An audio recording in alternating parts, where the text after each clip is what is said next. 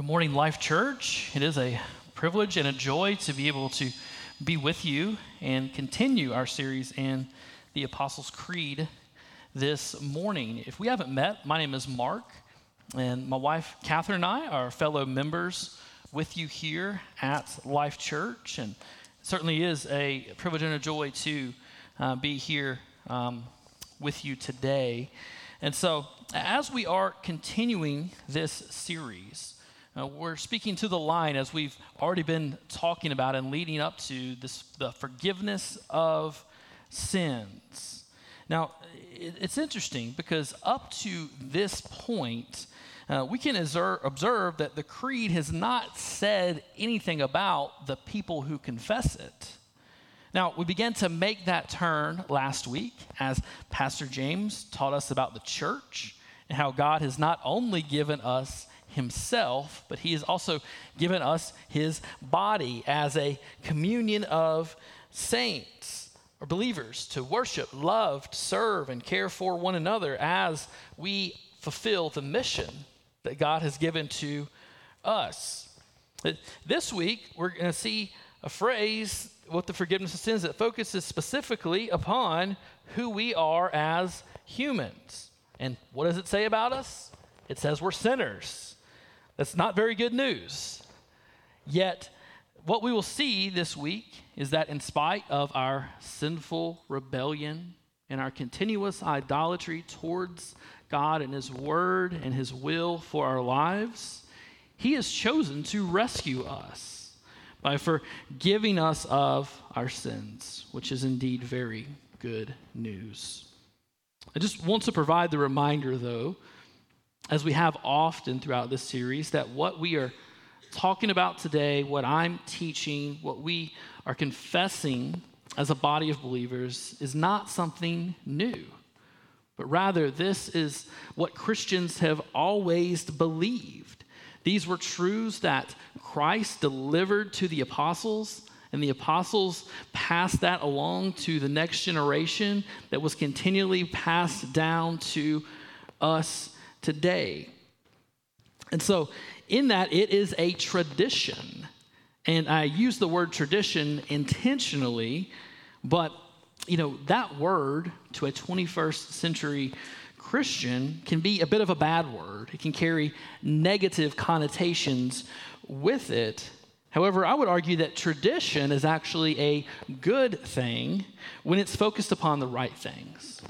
As a writer whose name was Yaroslav Pelikan, he said, "Tradition is the living faith of the dead. Traditionalism is the dead faith of the living." So what we often mean by tradition really should be labeled as traditionalism, which would be more along the lines of empty rituals or behaviors that are only done in a mechanical way. But a true tradition is something that is valuable. It's something that carries weight. It's something that's so rich and so true that it must be preserved and passed on to those who will follow. And so that's the tradition that we are standing in today and seeking to pass on to the next generation that comes behind us. So as we approach this particular line in the Creed, we're going to be in 1 John chapter 1 through chapter 2, verse 2.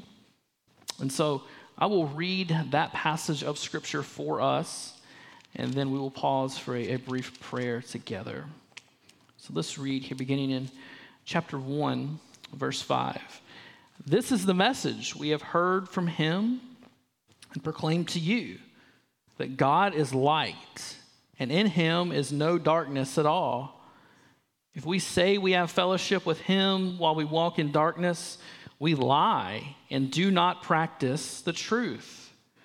But if we walk in the light as he is in the light, we have fellowship with one another, and the blood of Jesus, his son, cleanses us from all sin. If we say we have no sin, we deceive ourselves, and the truth is not in us. If we confess our sins, he is faithful and just to forgive us our sins and to cleanse us from all unrighteousness. If we say we have not sinned, we make him a liar, and his word is not in us. Chapter 2. My little children, I am writing these things to you so that you may not sin. But if anyone does sin, we have an advocate with the Father, Jesus Christ, the righteous. He is the propitiation for our sins, and not for our sins only, but also for the sins of the whole world. Let's pray together. Father, I do realize the worst thing I could do today would be to stand here and teach through my own efforts or strength, Lord. So I pray that you would fill me with your Holy Spirit as I aim to teach your word faithfully. May I be dependent upon his work in my life and through me this morning. May you open up our hearts to receive the message that you have for us through the words you have given to us. And Father, I pray that the words of my mouth and the meditation of my heart would be pleasing in your sight, O Lord, my rock and my redeemer. I pray this in Jesus' name. Amen. So it was almost 500 years ago that John Calvin wrote the groundbreaking seminal work known as the Institutes of the Christian Religion. Some of you may have heard of this book or read portions of it, but what John Calvin writes in the opening line of this book really conveys so clearly what we need to see today in this line of the Apostles' Creed, the forgiveness of sins. I'll paraphrase, but Calvin writes that in order to truly understand your life and the world that exists around you, you must possess knowledge of two things: knowledge of God and knowledge of yourself. Essentially, if we can understand who God is and then who we are in relation to who God is, that virtually encompasses everything in this life, as well as in the life that is to come. And that's going to relate to where we are going today, because this line in the Apostles' Creed makes a very clear and intentional statement about who we are as humans. But additionally, it makes a very clear and important statement about who God is as well. And if we fail to believe the truths of who we are and also who God is, then the consequences of that unbelief will be absolutely catastrophic.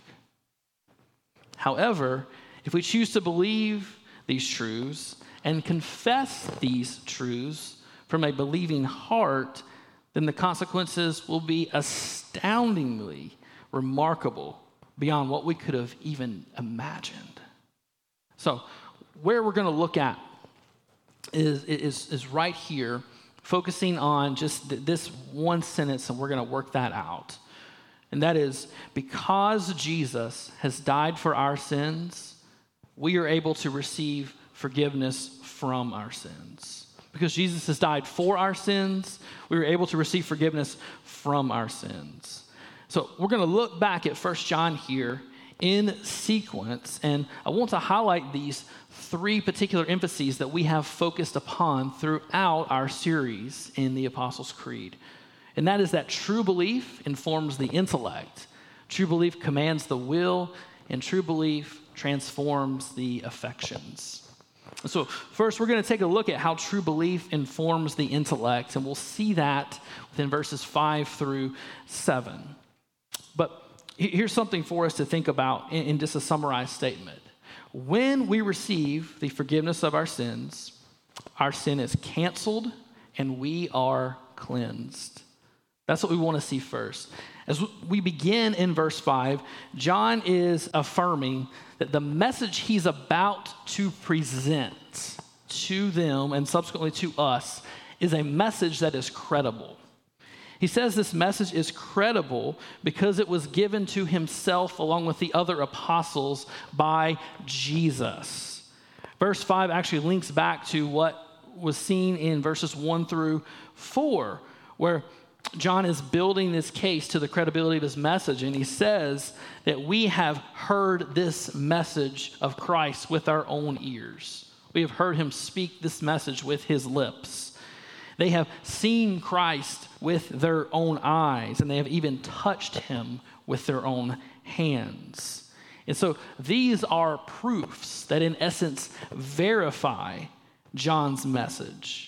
And so he says, this is a credible message, and this is a message that I am passing along to you in a way that is accurate and absolutely crucial. And so in that, it's interesting because that is exactly what the function and the purpose of the Apostles' Creed was. And we see John doing that as well as he conveys this message of Scripture to God's people. So this is what he says in verse 5. His message is that God is light.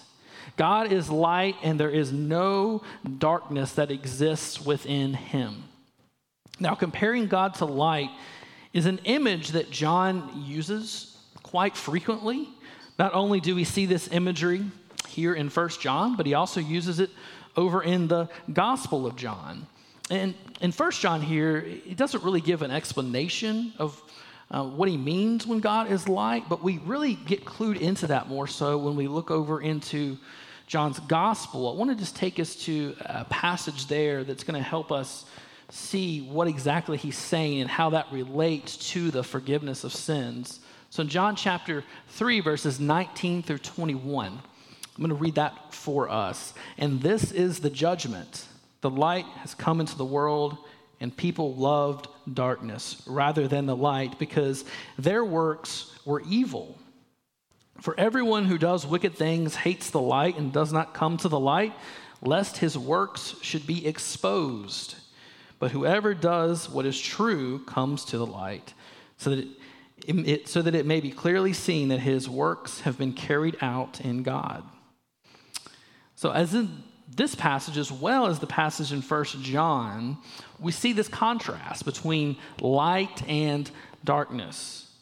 And in both places, it appears that John is contrasting the difference between God's holiness and our sinfulness, right? So we see the light of God's holiness and then the darkness of our sinfulness. In John 3, he says that we as men love darkness over the light. That's our natural disposition, or place that our heart is in, and that is expressed through our evil and wicked deeds. Right? In 1 John here, too, we see that we as the people of God, though, we are instructed to walk in a different way. We are to walk in the light as opposed to walk in the darkness. And this idea of walking, it really conveys how you live your life. How you live your life. And this is actually a demonstration of the moral focus that John brings to describe who God is and then who we are in comparison to who he is. As God is light, he shines into the world in order to reveal himself to us.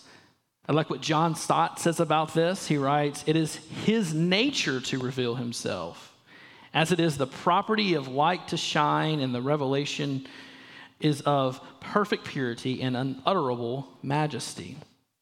So God, by his nature, is light. This means God is holy. He is pure. He is majestic. God is without any kind of moral sin or blemish, but he shines in absolute radiant purity. But when that happens, when he shines out, that also illuminates things, right?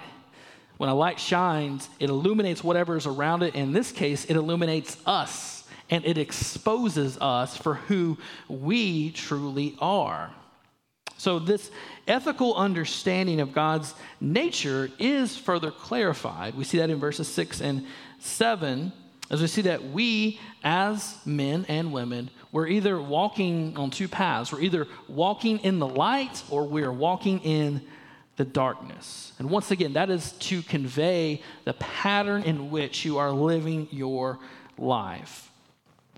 Now, going back to verse 5 for just a moment, as we see that God is light, John says that there is no darkness in him at all. And the phrasing there is particularly important, and it doesn't come out really in English because in the original language it was a double negative. And our English teachers will say, you're not supposed to do that, right? In English class, that's not good grammar. But in this language at this time, this was a good thing. It was communicated to show a particular force behind something. So there's a double negative. Essentially, it would be like us saying, there is absolutely no darkness that exists within God. And so he's doing that to just convey the absolute holiness and purity of who God is when he says that he is light.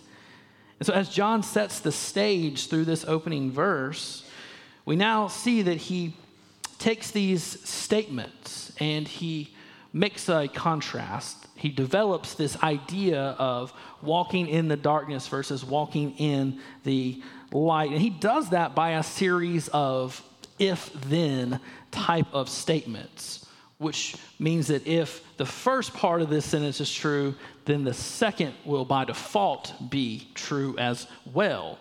So beginning in verse 6, John says, if we claim to have fellowship with God, but the way that we live indicates we are living in the darkness instead of the light, then we are liars. We are liars, and we are not living out what we claim to believe.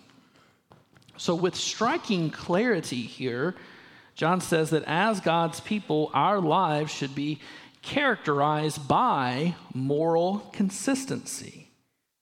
And if we say something and that is not then in alignment, or if that's contradicting how we live, then that shows us there's a deeper issue at play.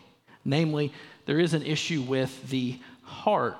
So let's notice how he frames this at the end of verse 6 when he says, those who live in darkness do not practice the truth. Now, isn't that interesting how he speaks about knowing truth? We tend to think of truth as something that is merely a propositional idea or a concept that exists only within our minds. Yet John says that knowing the truth is far more expansive than this. Knowing truth not only gets to your head, but it reaches into what's your heart, and then it ultimately reflects how you respond and how you live. So it's important for us to know this, particularly because a number of us, including myself, come from church traditions or backgrounds that were very focused upon rules, regulations, or following certain man-made moral codes. That would be more of traditionalism, as we talked about at the beginning. But to this, I would say that in more recent years, much of that has been corrected. Kind of this legalistic form of the church and what it looks like to worship and live the Christian life. And I would say rightfully so. That's a good thing. However, I do fear that today we are prone to taking that to the opposite extreme, where it's almost like we say you can be a Christian and it really doesn't matter how you live. Or it's like almost like we have to feel like we are ashamed or we're apologizing for trying to embody holiness. And I would say that's a grave error, and one that is just as harmful and detrimental as the first. In this, it is so crucial for us to hold tightly to the gospel of grace while we simultaneously know that true grace always transforms our behavior. Always. And in this, God is changing us by his power. That's what it means to be a true recipient of God's grace. And as we do that, we will be obedient, and that is ultimately what pleases God. And any other understanding of this idea is simply out of line with the scriptures, I'll paraphrase John Stott by saying that Christianity without morality is an illusion. It's an illusion. So in this, might we seek to magnify Christ and his grace, but as we do, we must remember that the same grace that has saved us from who we were is also changing us into who he desires for us to be.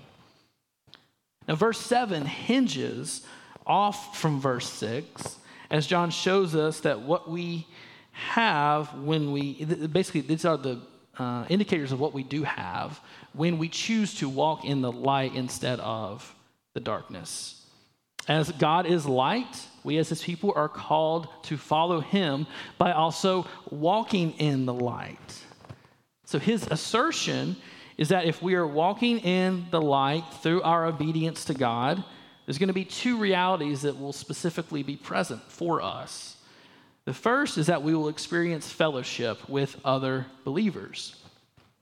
Now, this is quite interesting because in light of the comparison John just made in verse 6, we might have expected for him to say fellowship with God instead of fellowship with one another, as he wrote in verse 6. But with this, it appears John is teaching us something very crucial about the Christian life. We see that our fellowship with God is closely connected to and even integrated with our fellowship with one another.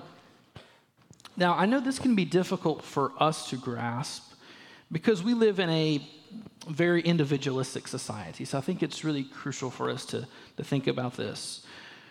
We talk a lot about a personal relationship with Jesus, which is important and absolutely true. However, by saying this, I think it can really make us prone to think that the Christian life is really only about me and Jesus. Just about our relationship. It's like, I've got my relationship with Jesus, you have your relationship with Jesus, and the paths really don't ever need to cross one another. But the New Testament knows nothing of this kind of individualized, isolated relationship with God. Rather, what we see continually is the life of a follower of Christ is deeply integrated within the context of a community of other followers of Christ through the church. So, therefore, our fellowship with God always impacts our fellowship with other believers. Conversely, our fellowship with other believers always impacts our fellowship with God. The two cannot exist exclusively. And I do appreciate what the Australian scholar Colin Kruse writes about this when he says, there is no real fellowship with God that is not expressed in fellowship with other believers.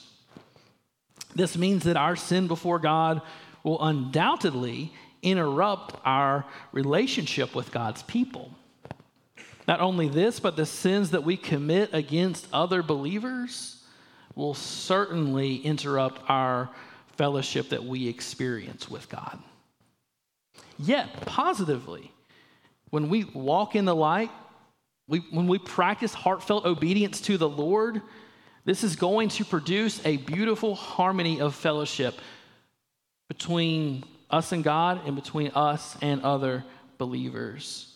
When we choose to love, serve, and care for one another, our fellowship with God is only going to increase in its richness and its vitality, and so will that be the case with other believers around us as we express it. So that's the first reality we see. And second, we see that when we walk in the light, we will also experience the cleansing of our sin through the blood of Christ. Now, as John speaks about Christ's blood, he's taking his readers and us back to the cross. We know that John witnessed Jesus' crucifixion with his own eyes. We see that in John 19. He writes about that account. And he is emphasizing here that the only way we can experience cleansing from our sin is through the substitutionary death of our Savior. Jesus' death on the cross was gruesome, it was agonizing, it was excruciating. But it is his death that brings life for you and I. And the only way that we can have life in him is through the cleansing of our sin. And this goes hand in hand with forgiveness. With God's forgiveness through Christ, our sin is canceled. Our sin has made us guilty before God. Sin is an incalculable weight that we carry, and apart from Christ, we will each be absolutely crushed under its burden. Yet, Jesus has taken the weight of our sin. He has put that upon himself. He's borne our punishment in our place for our sins, and as a result, he cancels the debt that we owe. And as Jesus does this, he not only cancels our debt, but he cleanses us from any stains or blemishes that come with it. Just think about it like this. We can be forgiven for what we've done wrong, but that doesn't necessarily erase the record of what we've done. And in this case, Jesus erases that by cleansing us. I was thinking about a few years ago, I had gotten a ticket for speeding. And so I went to court, and the judge said, well, you have a pretty good driving record, and since you've not gotten a speeding ticket before, we are going to allow you to have this waived. You just have to go to this 8-hour class, like a defensive driving kind of school for the day. And they said, as long as you take that class, then we're going to just forgive you, cancel your debt, so to speak. But he said to me before he ended, he said, now this is not going to be able to happen again for you, okay? You only get to do this one time. And I think about that. It's like, while my debt was forgiven, there was still that blemish. There was still that stain. There was something in his mind there, or if it happened again, it would be brought right back up. But here, we need to understand that Jesus handles what we've done quite differently. As Christ forgives us, he chooses to cleanse us. And in that, he no longer holds anything that we've done against us. That record is completely removed from our name. So, in him, our debt is canceled. We are cleansed. And we've got to believe this. We've got to believe this. We've got to confess this and know that in Christ we have the forgiveness of sin. So not only does true belief inform the intellect, true belief also commands the will. So when we receive the forgiveness of our sins, we are positioned for obedience. So we're going to see that here in verses 8 through 10 of chapter 1. So as John continues his progression, he starts very similarly in verse 8 that he does in verse 6 when he says that if we do not have sin, then, or if we claim we don't have sin, rather, what we are doing is we are deceiving ourselves. And once again, we are lying. And he says the truth is not in us. Now, in John's particular context, it appears there were false teachers that were claiming they had attained this degree of sinless perfection. So essentially, they were no longer committing any sins in their lives. Now, it's doubtful that any of us are thinking in that particular way this morning. But while we wouldn't say that exactly, we do tend to say something like this in other ways by failing to respond appropriately to our sin. So I want to provide us with 3 ways that you shouldn't respond to your sin, 3 that seem to be some of the most common. The first is you should not deflect it.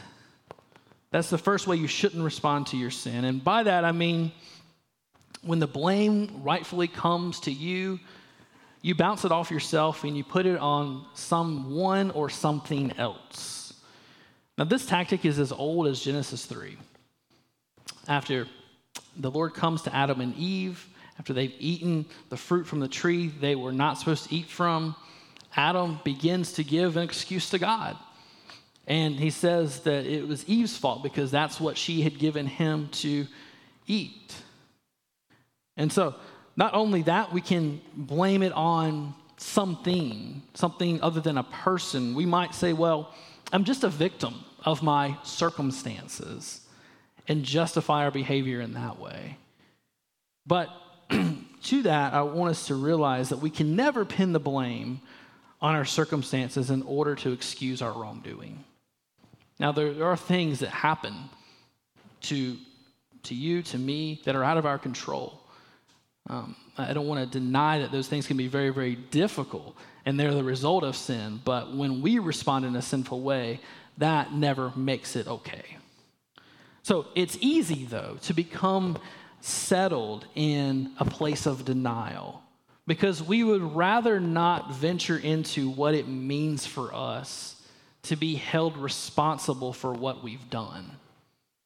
But when we choose this, John says we are deceiving ourselves and we are simply living underneath a facade that is not true. So we shouldn't deflect it. We also don't want to minimize it. When we deflect our sin, at other times, we can just downplay it. We really convince ourselves that it's not that bad. We don't feel the weight and the gravity of what we've done. We convince ourselves that essentially it's not a big deal. Everyone else is doing it. Or we say, people are doing far worse than what I've done or what I'm doing, therefore, okay. But as we tell ourselves these things, we once again deceive ourselves as we try to justify our behavior with lies. And thirdly, it's just saying you're sorry about it. In this case, you know the right words to say, but the actions and the heart are not aligning with what has been said with words. We often convince ourselves that we confess our sin to God or to other people, but we may even think that we are sorry in those moments, but then we quickly return to what we've claimed to have turned away from. This response, like others, indicates that the heart really has not changed. Instead, we are seeking to continue in our sin, and we are just looking for a more palatable way to cope with the guilt and the shame that we are actually experiencing. And so none of these three responses should characterize God's people. And if we're really honest with ourselves, I don't think this is what we want to do. Because if we're really squaring with reality, this is an absolutely exhausting cycle.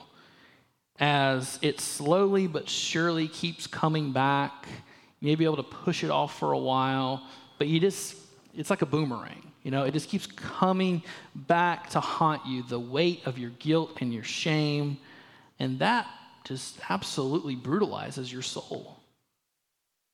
But I do want us to remember that there is a gift in the conviction that we experience, right? So it is a gift of the Lord's grace that He is pointing out our wrongdoing to us. And so then we can make that step towards change. That really is the point. If we just were never convicted and just went on in our sin, that would be absolutely destructive to our lives and to the lives of others around us. But thank God that He has intervened and He does convict us of what we've done. But the longer we suppress it, the more we do that, the less and less conviction we will feel in time as well, because we are knowing the truth, yet choosing to reject it. But the posture of true confession is where we need to be. So don't deflect it, don't minimize it, don't just pay lip service to it, but take the right response. What is the right response? To confess your sins to God. And when we do confess our sins, we will see what His response is to us. We see this in verse 9. If we confess our sins, He is faithful and just to forgive us our sins and to cleanse us from all unrighteousness. So To confess your sins means to admit that you were wrong. Admitting wrong thoughts, wrong motives, wrong actions, wrong inactions. In essence, when we confess our sins, we are agreeing with God that we have committed this wrong against him, and we are owning the fact that we have come up short. But true confession is not only in what we say, it's in how we seek to change. As we've seen, paying lip service to our wrongs is not enough.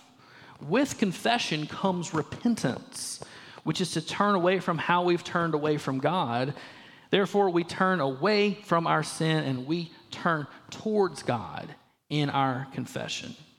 And once we confess our sins to God by turning back to him, we see how God responds to us. Okay? We have two specific ways that he does that. First, when we confess our sins, God is faithful to forgive us and cleanse us. By John saying that God is faithful, this means that God always follows through in what he's going to do. This is something that we can be sure of. As humans, we are unfortunately not faithful many times, but as we see in 2 Timothy 2:13, it says that God is faithful even when we are unfaithful. So as we confess our sins, we can rest in confidence that God will carry through on his promise to pardon us. That's something that we can be absolutely certain of. And secondly, we see that God is just. God is just in this. Now, it's important to understand, and something we've been talking about here in this series, we talked about it some in the Joshua series, in how that God is completely loving and simultaneously God is completely just. Now, in this, with his justice, God will not allow any sin that has ever been committed to go unpunished. So what does that mean for us? It means that if we were left to ourselves, we would pay the penalty for every last sin that we've ever committed for all of eternity in judgment. That's what that means. But God has made a way for us through his Son. He has placed upon him the punishment that you and I deserve. He chose to place judgment upon Christ so that we could be forgiven and be cleansed from our sin. And that should move us. That should move us to worship. But true worship also translates into obedience. This should translate into we as people who practice the truth by walking in the light. And may we not be those that we have seen in verses 6, 8, and now in 10 by saying that we have not sinned. Might we not live in this kind of deception by telling this lie to ourselves and to others around us? Might we see the truth for what it is, even though it's difficult, and admit our sins and then forsake our sins by confessing our sins to God? Now, lastly, we see that true belief transforms the affections. Chapter 2, verses 1 and 2 are going to show us that when we receive the forgiveness of our sins, the God who was once our judge has become our Father. This is absolutely crucial to this whole piece. We cannot receive forgiveness of our sins without this. A new chapter is beginning, but John's continuing on the same subject. We can see this affection that John has for these people that he's writing to. He begins the verse by saying, "My little children." It's unmistakably pastoral in how he's saying this, and they were his children in the faith, and therefore he was concerned for their souls, and he gives the purpose for writing what he is writing. He says that he is giving them this message so they will not sin. Now, by this, John is not calling for sinless perfection, but rather he is saying that sin should not characterize the life of one who follows Christ. Living in habitual sin is never an acceptable pattern for any of God's people. However, there will be times in which we all sin. So John says, though, when you do sin, take heart, because we have an advocate with God the Father through the Son, whose name is Jesus Christ, and he is the one who is righteous. A definition of advocate would be one who appears in another's behalf. Mediator, intercessor, helper. In this, Christ has interceded for us at the cross, and Christ continues to intercede for us to this very day. John Calvin says, Christ's intercession is the continual application of his death to our salvation. But in this, we must understand and resist this false perception that can be presented as the Father being the one of complete justice, and then the Son being the one of complete love. And it's like the Father wants to bring down justice, but the Son's trying to talk him out of it. I think that idea can be communicated a bit unintentionally, but that is simply not the case. God the Father and God the Son are both filled with complete love and complete justice. And we see here in this that it was actually God the Father who willingly sent the Son to the cross. It was the Father who took the initiative, and Jesus who willingly submitted to the Father's plan. In this, God's mission of redemption was a cooperative effort. It was a cooperative effort among the Father and the Son that shows their mutual love for the world. Now, lastly, in verse 2, we see that John really zeroes in upon how God has forgiven our sins through Christ. He uses this word propitiation. And now that word is packed with theological significance, but the essential meaning of that word is satisfaction. Satisfaction, as God is simultaneously filled with love towards humanity and justice towards the sins that we have committed, we see that Jesus has satisfied the penalty for God's just punishment. Therefore, all that is left for us who are in him is his forgiveness that is poured out through his grace. We don't have to fear the punishment that we do deserve and would have inevitably received. So because of this, the God who was once our judge has become our Father. This means that we do not have to stand trembling in fear, but that we can humbly bow in a posture of adoration and worship, knowing that we are accepted before God. We do not have to fear whether or not we will be accepted by him, but we can possess absolute confidence that when we confess our sins, he has forgiven our sins because we know him and we belong to him. This should transform our affections. That should place us in a state of awe for the lengths that our God has gone in order to forgive us and to put us back into a right relationship with himself. So we consider how to apply the message of God's forgiveness to our hearts and our lives. There's a question that I do want to frame for you, a question I want you to ask yourself. When you think about forgiveness, what's the one sin you've committed that just lingers in your mind? What is it that you just can't seem to let go of?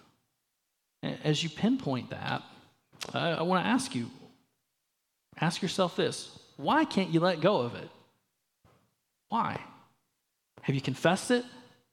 If you haven't, my hope and my prayer is that you'll be prompted to respond to God's loving kindness this morning and receive his forgiveness through your confession.